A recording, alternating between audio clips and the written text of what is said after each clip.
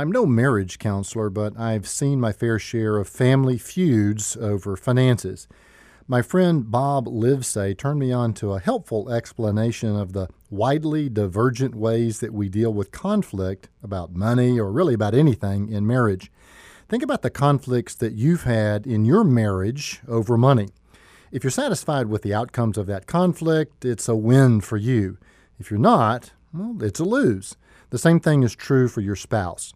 So you've got at least 4 possible outcomes in every marital conflict over money. Lose-lose, lose-win, win-lose, or win-win. What happens when lose-lose is the result of conflict? Well, that means that neither you nor your spouse gets what they want, and usually that means that one of you has withdrawn. Either physically or psychologically, you withdraw from the relationship. You clam up, move out, or withdraw in some other way. Nobody is happy with that outcome. In a lose-win, you feel as if you've had to give in and let your spouse win the argument in order to keep the peace. You yielded. At first, that might sound like a very noble thing to do for the person on the winning side, but it isn't.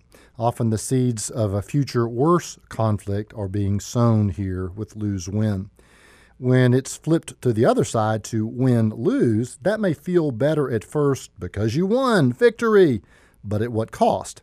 At the cost of making your spouse feel like a loser in the conflict. What a deal. Now you get to be married to a loser. But you know what? You didn't really win it all, did you?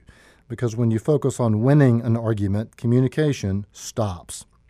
To get to win-win, this obviously takes work. It is obviously the desirable outcome.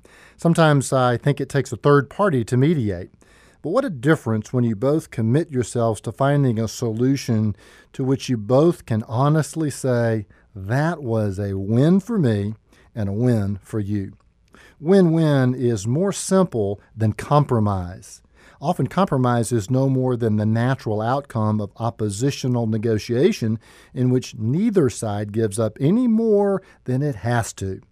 Win-win requires humility. It requires true resolve.